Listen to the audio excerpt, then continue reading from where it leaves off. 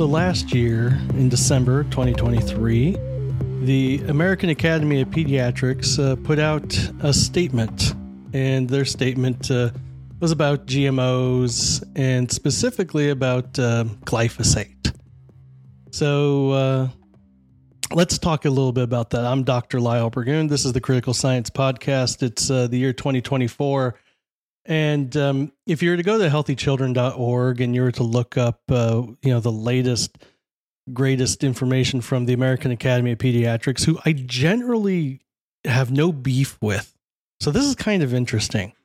They kind of went on a very chemophobic bent with respect to GMO. So when I first heard about this, I was thinking, oh God, now they're going to tell people GMOs are bad. No, they don't. They don't tell you GMOs are bad. In fact, they do a pretty good job of saying that genetically modified organisms, GMOs, specific to food, the food GMOs are not a problem, but that what is a problem, according to them, is that they might contain glyphosate. And then the AAP goes on to not only villainize glyphosate unfairly, but to actually state, and this is a direct quote, "This suggests that most children and adults are consuming foods that may increase their chances of developing cancer." They're talking about people eating foods that have trace amounts of glyphosate, and that may increase the chance of someone developing cancer, especially children or adults. That's chemophobic. If I ever heard it, that is just pure chemophobic garbage and nonsense. So let's talk about this. One of the things that the AAP is pointing out is they're going back to IARC, and they're saying that IARC says that glyphosate is a probable human carcinogen. Okay, full stop. Let's think about this. IARC, the International Agency for Research on Cancer, which is a part of the World Health Organization, which is itself a part of the UN, really neat, is tasked with what we call hazard assessment, not risk assessment. So what IARC does is they look at different things, processed meats, air, like the air we breathe, coffee, alcohol. And they basically, if they've looked at it, chances are they say it causes cancer. And there's very few things that they say don't cause cancer. Which is kind of interesting in its own right. But they said that glyphosate causes cancer. This is in direct opposition to what we see from the European governments and the United States government. The US EPA has been very clear. Glyphosate is not going to give you cancer. The EPA has been very clear. We use risk. We don't use hazard-based regulation. So in other words, in the EU, it's very common for them to use the precautionary principle to say if it's not 100% safe and known to 100% be safe across the board, we're not going to use it. And they also use hazard-based regulations, which is to say that if something causes a hazard at a high dose that humans will never be exposed to, the Europeans are going to regulate it and in many cases try to ban it outright. In the United States, we take a very different approach. We take a very science-based approach where we say, what is your likely exposure going to be? And then what are the health impacts at those likely exposures? Now, I'm here to tell you, glyphosate is one of those chemicals that was not designed to have biological activity in humans. Okay? So glyphosate is actually extremely safe. And we know this. We've been using glyphosate for years, right? We know this. This whole thing about glyphosate causing non-Hodgkin lymphoma, it's garbage. The science behind it is garbage. We know it's garbage. Okay? We know this. Yet, the AAP, which is normally a very, very, very reputable organization, has gone all chemophobic on us, has decided that we're not going to use a risk-based calculation. Instead, we're going to say, well, it could cause cancer because IARC says it causes cancer. And because of that, you shouldn't eat it. Okay, this is just absolutely ridiculous and chemophobic. And I don't like where the AAP is going with this, because this is the organization that I go to as a parent, for information about, okay, so what's normal development look like for my child? How's my child doing in these areas, right? This is an organization that people who don't know science or who aren't scientists go to for information on the daily about science with respect to their families and their children, right? And so now what we have is we've got the AAP saying, well, what you should do is you really should eat organic. Okay, guess what? That doesn't solve anything, because a lot of the organic foods actually have pesticide residues on them as well. Why? Because there's actually many, many, many pesticides that are organic. Oh, isn't that interesting? And by the way, as while we're talking about organic just means that, it's not synthetic, not made by humans, right? So let's think of some organic chemicals. Tetrodotoxin. That's a very potent toxin. It's it's not synthetic, it's organic. I'm trying to think of some others here. Snake venom constituents, those are all organic. Let's see here. What else? When I was at DOD, we would talk a lot about cone snails. Cone snails are amazingly toxic. Their venom is so toxic. It doesn't take many cone snails to kill a human being. Guess what? They're also organic. Yep. Though their toxins are organic. Isn't that amazing? So all these things that could kill you. Water is organic. And by the way, water is the number one killer of children in Florida. I'm serious. Look it up. Number one killer of children in Florida, because the children drown in swimming pools, right? So drowning, but water is organic. It's not synthetic. It's organic, especially pool water, right? So what am I saying here? Just because something's organic doesn't mean it's safe.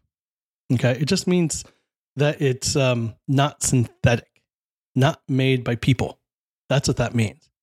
Now, the AAP is saying, well, you should be eating organic. You should avoid processed foods. Okay. Why do we have processed foods? Let's talk about this. If you're a family where you have two working parents and you need to get dinner on the table, okay? You need to get dinner on the table to feed your family. Processed foods are actually very, very helpful. And we got to talk about how do we define processed foods? Unfortunately, there isn't a good standardized definition in the world. There is this one definitional scale where basically ultra processed means that you've added something to it that you wouldn't ordinarily do in your home kitchen. And that's what a lot of these folks, when they're talking about ultra processed, that's what they mean. So for instance, Greek yogurt with a sweetener added. It could be sugar. It could be stevia. It could be, sucralose. By adding that sweetener, it has now become an ultra processed food. But if you didn't add any sweeteners to the Greek yogurt, it's not ultra processed. If we add preservatives to food, now it becomes ultra processed. So this whole ultra processed thing, this doesn't make a lot of sense. When people are telling you, well, you should avoid ultra processed foods, you should only eat non-GMO foods, it needs to be organic. So not ultra processed, not GMO, and it needs to be organic, so not synthetic. Think about this. Think about what you're saying. What you're saying is we want people to eat foods that are raw and whole, like we did back in the agrarian days, when we had a very different social structure. These are things that, the privileged elite can do. But even I consider myself privileged, my family privileged. We can't do that. We can't do that. There's no way that my family could move to that. We would have dinner on the table at like 7, 8 o'clock p.m. I'm sorry, the kids got to go to bed. So this is something that privileged individuals can say and privileged individuals can do. But even at the income level I'm at, we can't do this. This is impossible. Now imagine you're saying this to, a single, parent who has kids and they're trying to raise the kids while they're trying to hold down one or two jobs on top of it. This is impossible. They're setting this impossible bar. They're raising people's grocery costs, right? A lot of the poor can't do this. Even people who are middle income can't do this. This is impossible. This bar that they're setting is just simply impossible. And they're spreading this garbage to people and trying to make them feel bad because they can't do this. No, there's nothing wrong with ultra-processed foods by the way it's defined, right? Now, should you maybe not eat so much high sugary snacks? Sure. But we're not just talking about ding-dongs and ho-hos here, people. We're not just talking about Twinkies here. We're talking about anything that you could buy in the grocery store aisle is probably labeled as ultra-processed under the definition that most of these individuals use. That's what we're talking about. They're saying avoid that stuff. You can't do it. It's impossible. This is just setting people up to fail, and it's ridiculous, and it's not fair, right? It's not fair to the poor. So what you're saying to the poor is, well, because you can't do organic and because you're not avoiding GMOs and because, you're eating ultra processed foods, you're really just setting up your kid for cancer. Isn't that what this says? It's right there, isn't it? Because, come on. They're saying, well, we should not ignore the evidence that points to a potential for increased cancer risks, especially for growing children and teens. Okay, I'm sorry. There is no evidence for that with glyphosate. That none, zero, zip, zilch. There is evidence to the contrary. We need to stop looking at horrible science that fits our stupid agendas and fits into our biases. We need to stop that. That's not how science is done. That is not how science is done. As a scientist, you need to be a skeptic and you need to be trying to falsify your ideas. You need to catch your biases and say, oh, I've got this kind of bias. I need to watch out for that, right? We need to not walk into confirmation bias. We need to not try to confirm our hypotheses. We need to be trying to dispute our hypotheses and disprove them. That's what we need to do. So, when you're looking at this AEP statement, one of the things it says is recent studies show that glyphosate is present in many foods, especially ultra-processed foods. It also shows up in 80%, so there's a typo here, 80% of urine samples taken from people in the United States, including kids as young as 6 years. So what they're saying is that there's glyphosate showing up in people's urine. Great, so we're being exposed to it. And that this suggests that most children and adults are consuming foods that may increase their chances of developing cancer. No, full stop, no. That is completely wrong. And this is the problem I have with this entire statement. This is just absolute ridiculous dribble. We cannot be having authoritative scientific bodies like the AAP stating these kinds of things. Now, I will correct myself in real time. Many of my colleagues will say, but Lyle, those folks who are making this are not actually scientists. They're physicians. True. And I will say, I don't normally split hairs like this, but physicians are not scientists.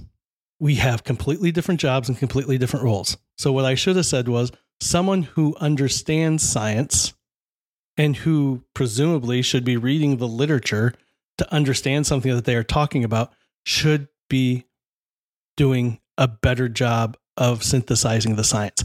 That's probably what I should have said. So, all right, I'll own that. But here's the big point that I want to make. If you remember nothing else I say, remember this. We have to be really careful now when we get information from so-called authoritative sources like the AAP.